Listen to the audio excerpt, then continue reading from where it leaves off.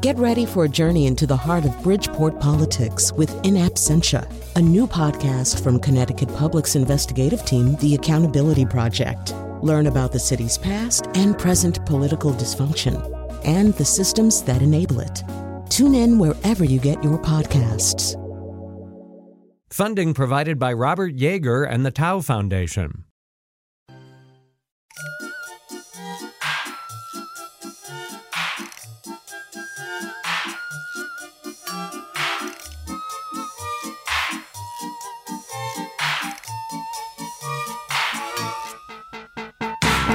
Somebody's watching me. Now I'm nervous and I shouldn't be. Somebody's got their eye on me. Perhaps I should invite him up for tea. Somebody's after me. He left his footprints by the garden tree. Last night when I got home, I got the feeling I was not alone. Someone is on. Well, now I'm starting to think The Watcher is just based on a Thompson Twins song. But yes, today we will be talking about The Watcher, a bit of a hit on Netflix right now, based loosely, I would argue, on a real-life story and a real-life magazine article. We'll also be talking a little bit later about Bros, which is a brand new rom-com from the mind, mostly, I think, of Billy Eichner, he of Billy on the Street. So all of that's coming up, and we'll do some recommendations as well. And when I say we, who do I mean? I mean the Nose, and the Nose today consists of Rebecca Castellani, co-founder of Quiet Corner Communications and a freelance writer, Jacques Lamar, playwright and chief communications officer at Buzz Engine, and Tracy Wu Fastenberg, development officer at Connecticut Children's. So, yes, we are going to begin with The Watcher, and before our panel gets going, let's hear a little clip from the movie. Let me just kind of set this up a tiny bit. I think what's happening here in the second episode is, so I guess I have to state the premise, which is that this family of four decides to leave New York City and move to kind of a dream house in the suburbs. But when they get to the dream house, it kind of seems like maybe they're not alone, and then it kind of seems like maybe there's like somebody really bad doing stuff. They're getting letters from a person who calls him or herself the Watcher. And so three of the four remove themselves to a local motel. Bobby Cannavale, who plays the husband, Dean, is back at the house most of the time. Naomi Watts and her kids, she plays Nora, are at the hotel. Okay, that's all you need to know. Here's Dean and Nora. You okay? What is it? What?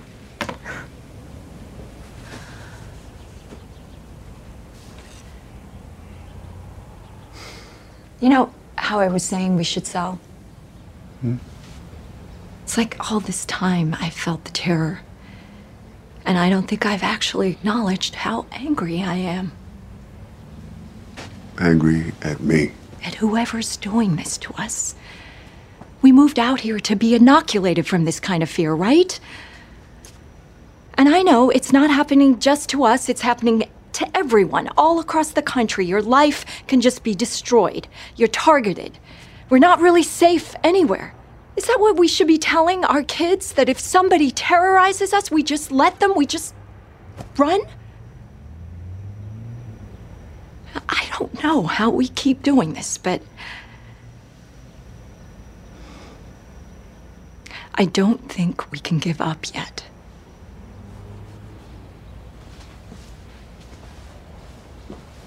You are a fighter, baby. You always have been. All right. That's right. You are a fighter, baby. All right. So I just have to confess something about this, which is I watched like 3 or 4 episodes of this and I was completely hooked. I didn't want to go to bed. I wanted to just like to stay up and watch it. I did not, in fact, follow that particular instinct. I had different thoughts about it towards the end, but I just needed to get that off my chest. The panel has their own thoughts. And Rebecca Castellani, maybe you can get us going on all this. It does feel like there's the elements. I think you pointed this out as we were emailing. The elements seem to be there for a delicious meal with Bobby and Naomi and their kids and all the crazy stuff that's going on. but it is a largely unsatisfying lunch. Yeah, I, like you, Colin, watched the first couple of episodes and I was on board. I mean, this is like my target Netflix or demographic show. It's based on a true story. The source material is so juicy. I remember being absolutely captivated by this when the original New York Mag article about it came out in 2018. I was on Reddit. I was like looking up Google Maps of this house. I was one of these crazy people. So I'm like, when this came along, Ryan Murphy's at the helm. You've got Mia Farrow and Jennifer Coolidge in the supporting cast. I was like, everything's here. This is going to be great. The vibe was right. It was giving me this sort of like 2022 take on Stepford. It was just seemingly on paper, and for the first 2 episodes, pretty great. And then the cracks started appearing and it all sort of came undone. And by the end, I don't know if a show has made me as angry as this one did all year. I mean, it has absolutely just incensed me. I don't really have an explanation for what went so wrong other than like Ryan Murphy just like did too much, which he has done before. If he does one thing, he does too much. But it was hard. It was hard to get through at the end. The writing got completely off the rails. The acting choices were questionable. I mean, it was just a lot went wrong very quickly. Yeah, I should say that Mia Farrow plays this kind of spooky person everybody in the neighborhood's kind of spooky. Margot Martindale and Richard Kind are one set of neighbors.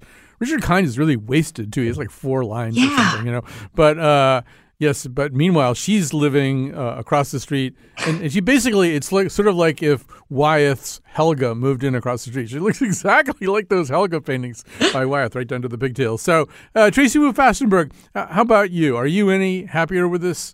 No, and I got much unhappier much sooner than Rebecca. I think I was probably about 5 minutes in and texted Jacques and was like, I can't. But I'd watched all of them. So it did its job. It got my views on Netflix or whatever. But it was painful, yet kind of like a train wreck you can't not watch. Like Rebecca, captivated by the real story. Because I mean, it's a creepy true life story. But number one, they messed with it a whole lot. And number two, they took like a left-hand turn that, it ceased to be as nearly as intriguing as the real story. And they had such good source material. Yeah. I love Jennifer Coolidge. I had a hard time separating her from her comedic roles. Mm-hmm. So it took me a while to like really get into her character, but she was great. She was, vicious and hateful and all of those wonderful things. I like Naomi Watts. I like a lot of the actors here. I like the source material. I want some of that time back. Although, could I just go back to one thing about Jennifer Coolidge? Because I think it's an interesting question that pervades this particular work, which is because, in fact, at a certain point, you start to wonder if Dean and Nora are reliable narrators, and to what degree, since, in fact, they lead us and we get led down such a long series of blind alleys, you start to wonder, maybe so much of what we're seeing is kind of their interpretation of how evil and rotten and horrible people like Jennifer Coolidge's character. I mean, I guess there's sort of plot-driven elements that would suggest a certain amount of cynicism in that character. But I wonder if we're meant to believe that she's entirely as horrible as they wind up thinking she is. But at the same time, they're not portrayed. Okay, so maybe Naomi's a little vanilla kind of victim-y, but Bobby's kind of a jerk. Yeah. Like he overreacts every 2 seconds. Oh my God, the yelling all the time. So I feel like, to me, it didn't feel that way because I disliked him so much. If I had liked him better, I might be more convinced that it was really their sort of twisted point of view. But I really didn't like him either. All right. So fortunately, Jacques just loved this thing. So we'll have some kind of balance here, right? I truly hated this show. And it was fairly instantaneous, and I had not paid attention to it. It immediately had as soon as Ryan Murphy's name came up on the screen, I knew it was going to be bad. I truly think that he's the worst thing to happen to television since Copland, maybe. But he gets these amazing casts. And so I had hope. I love Bobby Cannavale. I love Jennifer Coolidge, Margot Martindale. Mia Farrow. And so, no one gets to a point where they even achieve like half a dimension beyond one dimension, character wise. The final episode, which I know lost you, Colin, I actually thought was the best episode because at that point it transcended into camp. Finally. It wasn't like so bad. It was great for me. It didn't achieve like Mommy Dearest levels until the end when it was completely off the rail. I don't know the actress's name, but I want to give all the Oscars, Emmys, and Tony Awards to the woman who played the inexplicable Private Eye. She's great. She was in The Undoing as well. She's fabulous. Oh, she was fantastic. And her character made absolutely no sense. What lounge singer doesn't become a private detective after they watch some true crime television while being in the cancer ward in rehab? She has a lot going on, as do except for the neighbors who have nothing going on in their lives. She had a lot going on in her life. But it was just like one red herring after the next. It did not need to be 7 episodes in length. Everyone gets their chance to be a potential suspect to the point where you don't care who it is anymore. It's the least mysterious mystery. And I didn't know the original story. And I, like Rebecca, am all about true crime. I love a good true crime documentary. And this was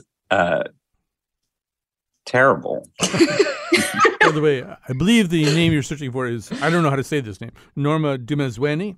Yes. And so she's the person who plays this rather unusual choice for a private investigator, as you're suggesting. So Rebecca, and I think maybe without spoilers and also maybe without sort of one thing says A, the other thing says B. You have, I think, the best grasp of the source material of all of us. And maybe you could just say a little bit about that kind of divergence. It seems as though Murphy made choices he didn't have to make. It wasn't that the original source material wasn't good enough and he had to tart it up. No, the original source material has got more twists and turns, arguably, than the show did. And so when they started introducing some of the more like supernatural elements, and again, I'm not going to get into spoiler territory, but there's a lot left unresolved that Ryan Murphy brought into the story that was just so unnecessary and takes away from the actual facts.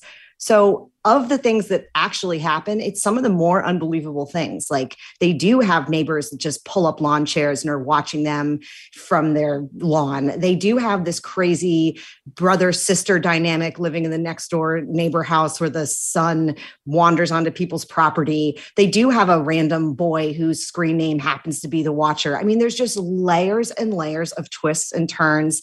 A high school class had an assignment, that whole subplot where it was like they had to write letters to houses that they admired, and was this gone wrong? Like all of these crazy little things actually happen in the real life story. And I feel like if they had just played this a little bit more straight and a little truer to the source text, this could have been phenomenal. And to Jacques' point, it was way too long. And I think that this is just another example of, unfortunately, like our streaming culture where Netflix wants to put out the next big thing that everyone's going to binge watch, which is what's happening. I think it's number 1 or 2 on Netflix and has been for at least a week. But if it had been like a 90-minute thriller directed by somebody that could have brought, less camp and made it more serious, I think it could have been fantastic. Or if Ryan Murphy had gone full American Horror Story and done like American Horror Story, The Watcher, it could have been great. Like if it was like chewing the scenery, ridiculous, bombastic all the way, like I could have been down for that.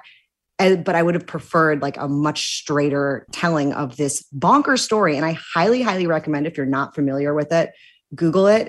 All you have to type is in The Watcher, The Cut, and it will come right up. It's a long read, but it is one of the most suspenseful reads. It's better than like an Agatha Christie novel. It is unbelievable. You got to check it out if you've not read it. It's really amazing. And there are enough things that are not resolved in the real story. Yes. That they didn't need to have like a colander of a plot line here where there's so many plot holes and so many like unwrapped up things where like, oh, you think it's going to go this way, but they don't even wrap it up. It's just, for the heck of it. Yeah. So by the way, we'll link to the story in the show post. So if you go to ctpublic.org, I think /Colin, I don't know how you find the show. If you can find our show page, we'll put it up on social media and stuff like that too. Jacques, what were you about to say? If you want to hate watch this show, you should watch it and then read Vulture's episode recaps where they point out every plot inconsistency. Boy.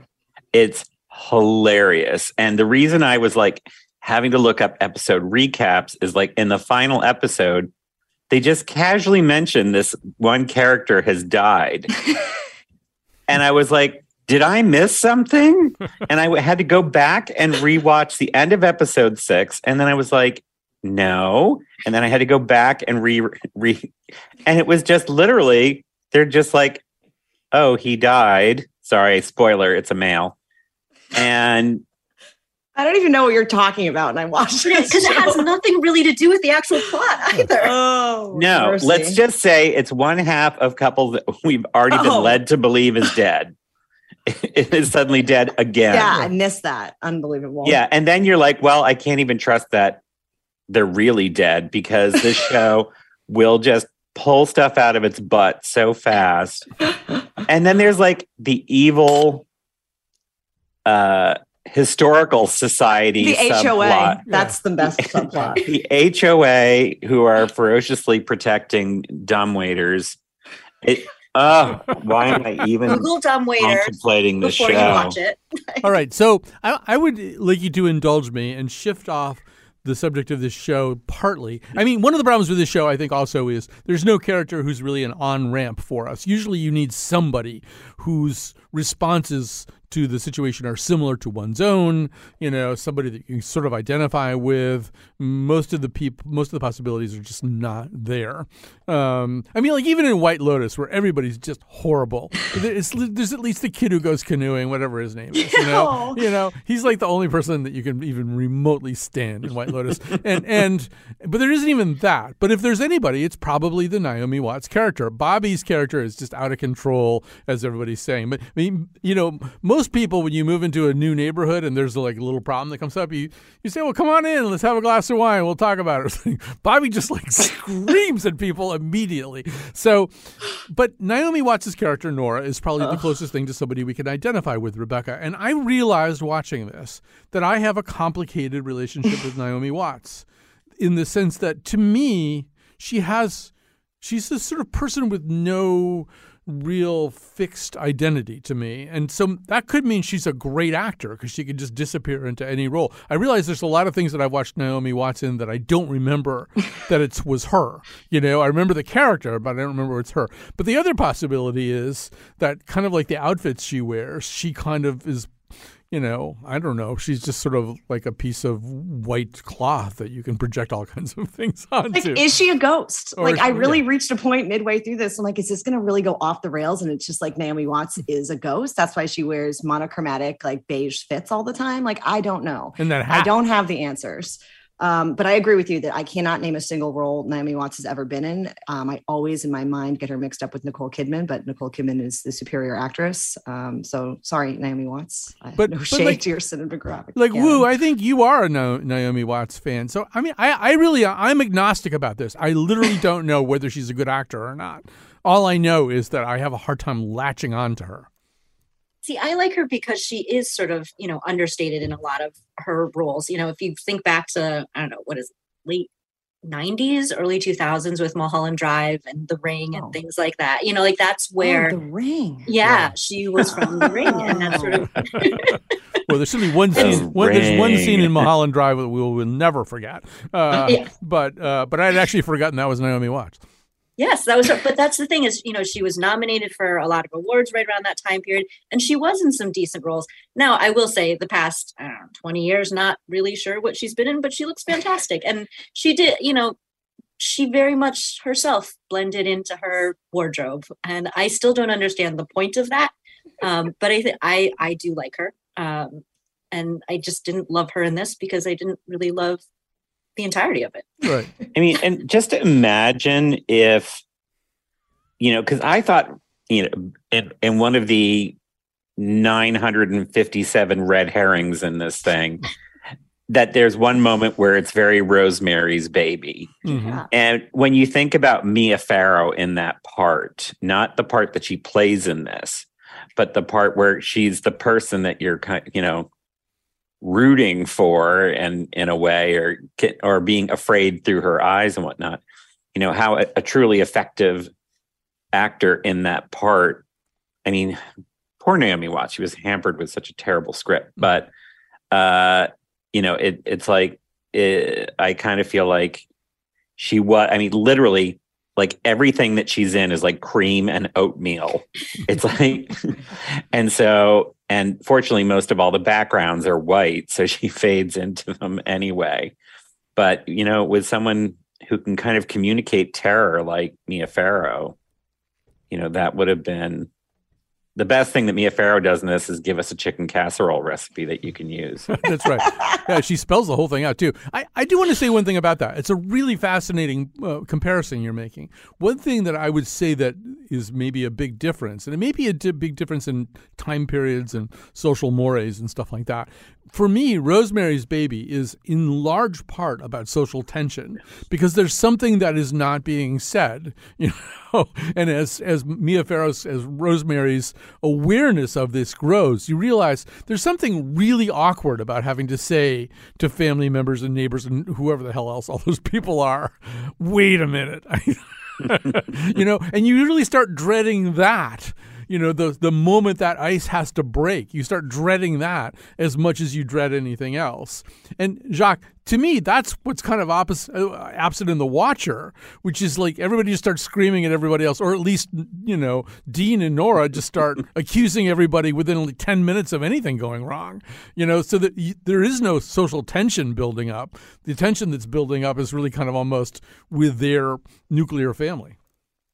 Yeah. And, I kept yelling at my TV, why don't they put in sprinklers and get a guard dog? Because everyone comes and camps out on their lawn. It's or like their actual house. Right. Yeah, it's just absolute, But they do that in the real life version. Like at one point, this guy tries to get military personnel. He puts out an ad being like, come work out in my backyard. And I'm going to have a big dog there. I'm telling you, the real life story is so much crazier. They could have. They could have so much left that on the cutting room floor that should have been in there. In general, we got Mia Farrow pigtails. Pets do not have good experiences in the Ryan Murphy version of this story, so maybe we don't want to get them another dog. All right, so I think we've all made our feelings clear here. And yet, I think we're all ambivalent about it. Right. I mean, the odd thing is, of course, we're living in Ryan Murphy's world right now, especially on Netflix. He's got this and he's got Dahmer. I mean, if you really wanted to go camp, Jacques, you could have merged them at the end, like you open the door to open the door to the tunnel and there's Jeff eating a casserole made out of Mia Farrow or something. But missed opportunity. The thing is, I wanted to watch Dahmer. Like, Niecy Nash looks amazing in those trailers and whatnot. And then I saw that it was Ryan Murphy. I'm like, nope. Ryan Murphy spoils. I have been tricked too many times by that individual. Ryan Murphy spoils everything, even our fun with cannibalism. All right, so we have to take a break. We're going to come back. We're going to talk about Bros.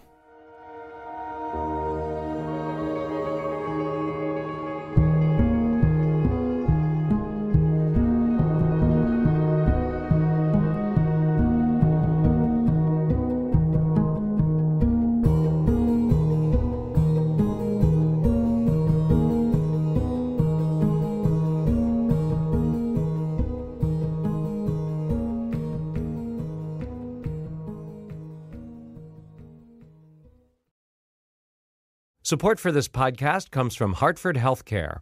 Elevating Health is funded by Hartford Healthcare. Loneliness can be a significant health risk to people of all ages. Dr. Laura Saunders, a psychologist from Hartford Healthcare's Institute of Living, talks about social isolation and why we need to connect in person. Loneliness actually is a pretty significant health risk for people that struggle with social isolation. It affects their blood pressure, it affects their immune system, it affects your willingness to get up and get out, and can cause some not just emotional issues, but health problems as well. You're not alone. Dr. Saunders explains how important it is for us to look to others and get out of our comfort zone. I like to talk about social isolation as not just that individual's problem, but it's a community problem or it's a family problem. We need to connect with others. We can take space at times as well, but we need to step out of our comfort zone and do things to connect with other people. It's life-saving. For more information, go to ctpublic.org/elevatinghealth. Next caller. Whatever happened to that movie you wrote? Oh yeah, the movie. These big movie producers came to me and said, "We want you to write a rom-com about a gay couple. Something the whole world would enjoy. Something that a straight guy might even like and watch with his girlfriend." I said, "Something a straight guy might like? Like what exactly? Am I gonna be in the middle of some high-speed chase and then all of a sudden fall in love with Ice Cube? Am I gonna get butt by Jason Momoa while we're both, I don't know, worrying about a volcano?" And he said, "Bobby, we just want to make a movie that shows the world gay and straight relationships are the same. Love is love is love." I said, "Love is love is love. No, it's not. That's bull. That is a lie we had to make up to convince you idiots to finally treat us fairly. Love is not love. Our relationships are different. Our sex lives are different." And he said, "Bobby, we were just trying to make a nice movie about nice gay people." And I said, "Well, there's your first mistake, because not all gay people are nice." And I got up and left. Anyway, it's totally fine. I'm not the right person to write a rom-com anyway. All right, that is the voice of Billy Eichner playing Bobby in one of the two romantic leads in Bros, his new movie. He is the host of a podcast, which as far as I can tell, only has like a new episode at once every 3 months or something. I don't know. It's hard to see how that's going to work. But he's also kind of laying down some of the premise and some of the tensions maybe in this particular movie. So once again, the nose is Rebecca Castellani, Jacques Lamarre, Tracy Wu Fastenberg. Tracy Wu Fastenberg, why don't you get us going on this? This is, in some ways, it doesn't totally break new ground, but this is maybe as much Hollywood money as has been poured into a gay romantic comedy that I can think of anyway. So in a way, it's carrying not only its own weight, but maybe the weight of a lot of other things coming down the pipeline. So I think I shared that, romantic comedies are not my thing. Actually, we were going through a list of like the top romantic comedies over time, and I realized that I either disliked or had never seen most of them because a lot of them are very formulaic. You kind of know what's going to happen. And I think this followed that. I think what it meant to be was a romantic comedy with two gay characters as the main characters. And I think that it succeeded in that. It was funnier than I expected it to be. I liked that it was somewhat self-aware and that, it was entertaining. It was much better than I expected it to be. But generally romantic comedies are not what I'm going to go for. I know that, people view some of the actors differently and they expected it to be funnier or less funny or, more lectury or something along those lines. And I feel like it actually, for me, struck a nice balance of, being funny, being somewhat smart. It did kind of go in a lot of different directions at different times. But I enjoyed it more than I thought I would, but given the genre is not my thing, maybe that was a low bar. But I'm glad it was made. I feel like they did a good job of representing a lot of different communities within it in a way that seemed not glorifying and not sugarcoating as well. But it was still funny.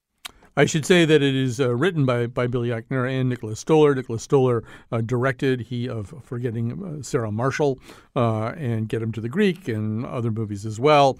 And it has not done probably as well as it really needed to do at the box office. I mean, the rest of that story has yet to be written, but I think the expectations accompanying the movie, and we should say it was sort of produced by Judd Apatow and two other people, and that may have helped propel it a little bit. It's sort of not doing, I think, what people hoped it would do at the box office. But Jacques, what were your thoughts about this? Well, I was, I held off on getting super excited about it. But then the reviews hit and they were very good. I think it was like over 90% on Rotten Tomatoes. At least it was at one point. Not that it's necessarily like I've got that it needs that imprimatur for me to go. But I thought I've got to go see this before I'm told I'm not allowed to enjoy it. So I went the first night and I really enjoyed it, and on a number of different levels. As we were emailing back and forth before the show, I was never a fan of Billy on the Street. I know that we do have some Billy on the Street fans here. So I found, that persona to be very annoying. There's another show that I know that he's on that people really like him on, but I can't remember what it's called. I'm sure you. He was on Parks and Rec. He had a role on Parks and Rec, yeah. No, but there was another one. I want to say it begins with a D. But I can see Rebecca's Googling furiously. Yeah. But he's a little bit of a hard pill to swallow as a romantic lead because he's has a certain kind of unlikable energy. We don't think of people oftentimes who are so political, and this character is very political in a way, as being romantic lead material. He can't get out of his own way in terms of his kind of activism on behalf of the LGBTQ community. Difficult people. Thank you, Rebecca. But I think there's to Tracy's point, there's something really kind of fun and subversive about this film that is embracing the tropes of a romantic comedy, and also subverting them. It's wildly sexual for a romantic comedy, as the gay community can be wildly sexual. It tries to overlay, a larger conversation about the LGBTQ community, even though it's focused on a gay male couple. And I think there is also something interesting at play that most of the straight parts in the film are played by gay actors. And I didn't know that going in. And I thought, as a member of a community who oftentimes will go see a Hollywood big budget film about gay characters, they are oftentimes played by straight characters who receive awards for playing gay. And the movie makes fun of that too, when the two gay men go on a date to see a Brokeback Mountain Power of the Dog kind of film. So I think there's some Woody Allen vibe going on as well in the movie, which I have talked about my Woody Allen fandom. So I mean, there's a lot that I really like, but I think overall it was a funny film, and I did care about the outcome, even though if I were Luke Macfarlane, I would have run in a different direction. All right. Speaking of Luke Macfarlane, he's the other romantic lead. I didn't really know too much about him. I guess he was in a lot of Hallmark type of pictures and stuff like that in real life, which is kind of interesting because there's a lot of evocation of that also in this movie. So, although I think it's called Hall Heart or something. I don't know why why did they feel like they had to change the name? I have no idea. But anyway, here probably because Luke Macfarlane was in the film. Yeah, that could be. So here are the two romantic leads: Billy Eichner, Luke Macfarlane as Bobby and Aaron, and here they are discussing their favorite movie of all time. What's your favorite movie of all time? What's my favorite movie of all time? I don't know. Why? What's your favorite movie? The Hangover. The Hangover is your favorite movie of all time? How many movies have you seen? One? It's a funny movie. Yeah, kinda. And you remember one of the first lines of that movie? Paging Dr. Faggot. Remember that? Yes. Paging Dr. Faggot is one of the first lines of the highest grossing comedy of 2009. And no one talks about it, right? And it wasn't that long ago. We're just supposed to laugh it off. It doesn't bother me. I'm not sensitive like that. I think you just like getting angry at things. Getting angry at things is like your brand. What? No, it's not. You. Getting angry at things is my brand. No. You just don't like to complain about it because that means your feelings were hurt, and that means admitting you're weak, and that's too vulnerable. And as much as we go around saying men should be vulnerable, you and I both know that is such bull. Because for a lot of these gay guys, sweetness and vulnerability are wonderful and lovely, but they can also be a real boner killer. You're very intense. Yes.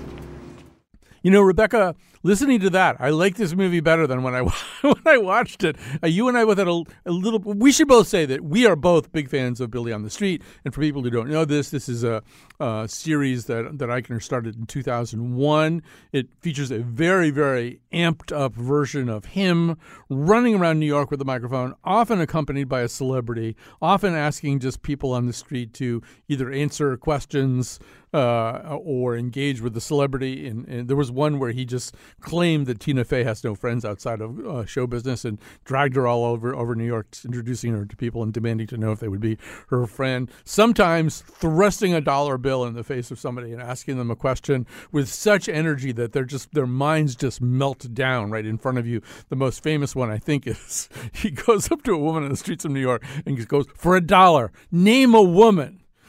And this woman can't do it. She literally cannot name a woman just because he's there in such a big way in front of her. So I don't know, Rebecca, maybe the fact that we both like Billy on the Street has something to do with why this movie didn't make us laugh as much as we wanted to.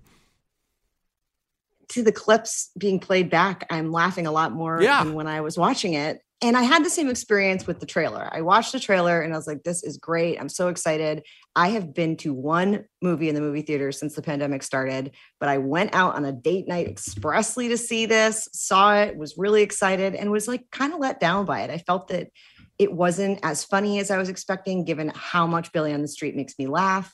And more, I think, egregiously for me was that I had a really, really hard time buying the romance and buying their chemistry. I thought that Billy Eichner was just like doing his classic abrasion, but without any of that sort of like wink, wink, nudge, nudge that you get with Billy on the Street, which is subtle. I mean, he is so intense, but he does like know when to pull back a little bit on that show, and certainly did so on Parks and Rec. I can't speak to Difficult People, but Craig was fantastic on Parks and Rec for that reason.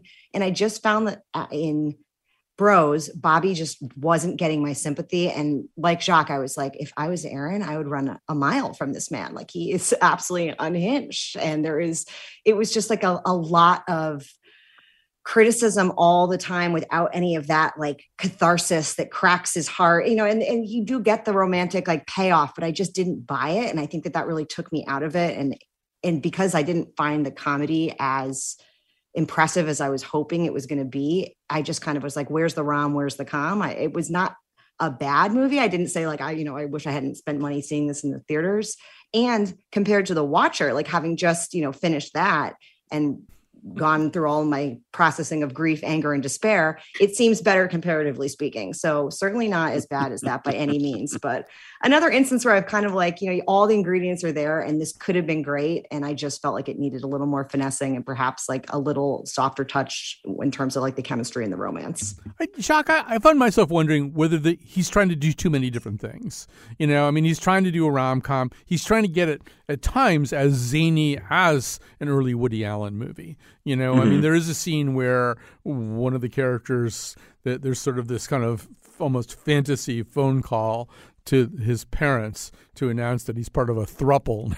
And the parents get very excited. Oh, he's part of a throuple. And there's a lot of things that are funny. Then there's some things that are serious. There's some things that are very thoughtful. There's an LGBTQ plus museum, and there's kind of some interesting conversations going on, not dissimilar from what we just heard about The Hangover, about, well, what's really going on here, what gets celebrated, what doesn't get celebrated.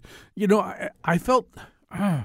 I don't know. I would hate to say pick a lane because I don't think movies have to pick a lane. But this thing feels to me like it's in 6 or 7 lanes. And I wonder if that maybe is a problem for it. Not a problem that you experienced, obviously. Yeah, it moves at a pace. Mm-hmm. It only really slows down at this one scene where Billy Eichner is talking on the beach to Luke McFarlane. And that was the moment I opted to go to the bathroom. And I came back and there were like 5 plot points that I missed because it moved that fast. I'm like, he's a chocolatier all of a sudden? What happened?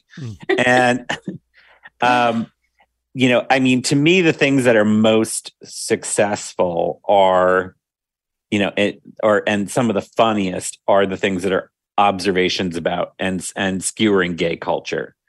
I love that it's a deeply gay film, a deeply, LGBTQ film. I'm sure that other segments of the community may not feel as represented and what have you. But I think that he tried, and I think that the stuff surrounding the museums, cruising culture, how we're supposed to be so sex positive and what have you, but like Billy struggles with the fact that that there's an open relationship on potentially on the table, or that they want to be in a three-way or a four-way with a fourth who's not really welcome. And there's a lot about gay culture in this film that's really, really funny and not sanctimonious, and kind of takes the air out of her tires, which I like. I think some of it does come at the expense of the romance part of it. And I think it's also wanting to spoof romantic comedy, and like some of the funniest things are the jokes at the expense of Hallmark films, like A Holly Polly Christmas and stuff like that. I was in tears, and so there's a lot of spaghetti being thrown at the wall. Not everything sticks, but I think when was the last time you saw a truly smart romantic comedy, regardless of whether or not it was a gay romantic comedy? And it's been a while, I think. And I think the fact, for the LGBTQ community, oftentimes, we're just not represented on screen in a big way. I work with Out Film Connecticut, and they present, literally 100 different films every year, short length, but they're all, indie, very hard to find movies. This was something that was not hard to find, and to have someone like Judd Apatow behind it, I was like, take my money, I think that speaking of, kind of intelligent rom-coms, the movie that it resembles the most is Trainwreck. I mean, it has some of the same qualities. Schumer's character is similar in certain ways to Eichner's character. And there's sort of ways in which that works. And, we're going to run out of time here. But, Tracy, it is also true that there's some kind of interesting little cameos here and there, and people kind of either playing themselves or playing really funny things.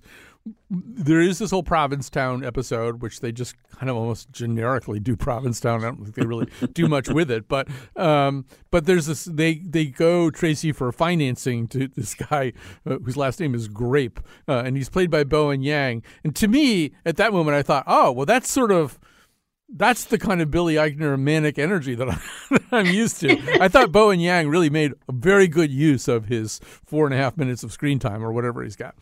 Oh, yeah. I mean, I love Bowen Yang. I follow him on Instagram. And I actually, there are times on SNL, I'm sort of like, you're kind of, they didn't do you justice. But I cracked up at his portions there. And even, later on when he's shown on a screen, as part of something at the museum, like he just tickles me, and tickles my sense of humor in just the right way. And I enjoyed that. I do take issue with the fact that they kept on calling it Provincetown, because for some reason I'm just used to being called P-Town.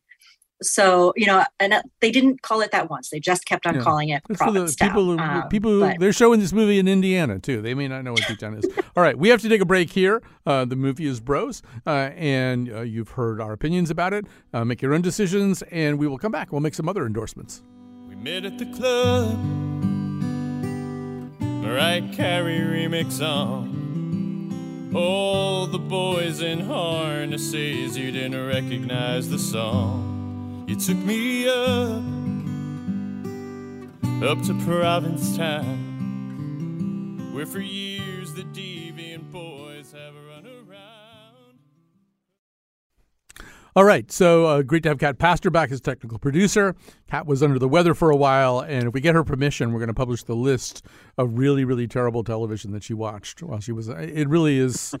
You shouldn't even stare directly into it. Use like a piece of smoked glass when you look at this list. And obviously, Jonathan McPants is the producer of The Nose and of this episode and all that stuff. So now some endorsements. Jacques Lamar, why don't you get us going? I'm going to endorse I think it's a relatively new, just little breakfast and lunch place in downtown Manchester called Penny's. It's only got like 4 or 5 tables and a counter. Mom is back in the kitchen. They have, and this is the sign of quality, humongous desserts. But they also have, it's for a tiny place. It's got a really very interesting menu. So downtown Manchester, I think it's open 7 days a week, but definitely breakfast and lunch, well worth your time. I had the carrot cake today. It was delicious.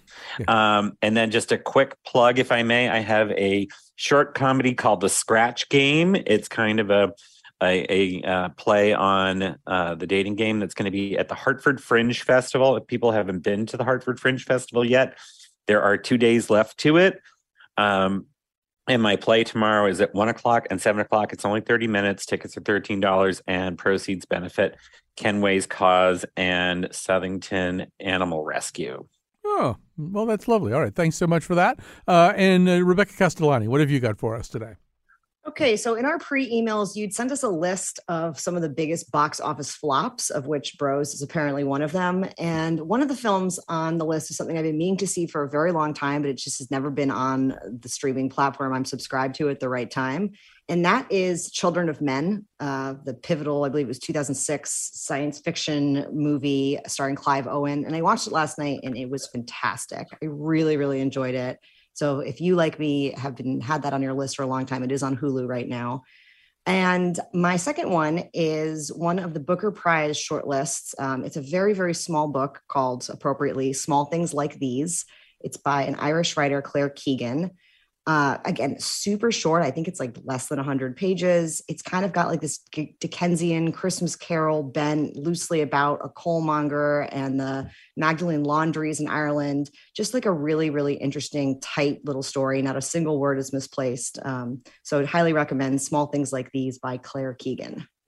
And Tracy Wu Fastenberg, what have you got?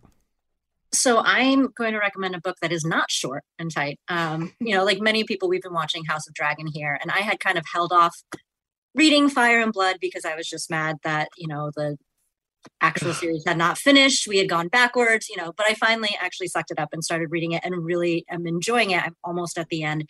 Reads differently than the other books, more like a history book with a little tongue in cheek in there. But it was a much faster read than I expected. And, it's a good time. All right. And then also with Halloween coming up, just, endorsing, remembering that all kids are coming from a different place. You're going to have older kids that are coming. You're going to have kids that, take a long time to choose their treat or, are a little nervous to actually say trick or treat. And so just having patience with all the kids that come around. I have to remind myself that of every year, even having 2 children, but just remembering that every kid's coming from a different place and they're all out to just have some fun. All right. Great endorsements. I would co-endorse Children of Men. It's a pretty amazing movie, but and it's by Cuarón. All right. So I don't usually do stuff like this, but I feel like we should at least mention it on the air. We've made a big fuss about it on social media. So this week, an episode of Here's the Thing, which is Alec Baldwin's podcast, dropped it. He always interviews somebody. He usually interviews somebody really famous. This time he interviewed like the least famous person he has ever interviewed on Here's the Thing. That would be me. Cool. So if you want to hear that, just, find Here's the Thing in any podcast feed, and you'll hear about 40 minutes of Alec Baldwin and I chopping it up, as the kids say. So there's that. And I would also recommend, and I think you could just watch season 4 and not even really have to worry about it. I've watched most of the seasons, if not all of them. The Sinner, which is also really hot on Netflix right now. And if you like Bill Pullman, and we're sort of late career Bill Pullman, where he's kind of turned into this kind of fragile guy. He's not the president who goes up in a plane and fights the aliens anymore. And he plays this guy named Harry Ambrose, who's now a retired police detective who, of course, like all retired police detectives in fiction, is constantly running into all kinds of horrific, kind of cultish style murders. I think season 4 is especially good. It's done in a kind of a Maine fishing village. Looks like maybe Vinyl Haven or Monhegan Island or something. But it's harmless detective fun. But it's also genuinely creepy. And then one last instance of harmless detective fun. I'm also reading right now, and I'm far enough into it that I think I can endorse it, by the Irish fiction writer Dervla McTiernan, a novel called The Scholar, set in the town of Galway. Makes you yearn for the Irish West and all that rain and stuff like that. All right, so those are our endorsements. What a great panel. What a great conversation.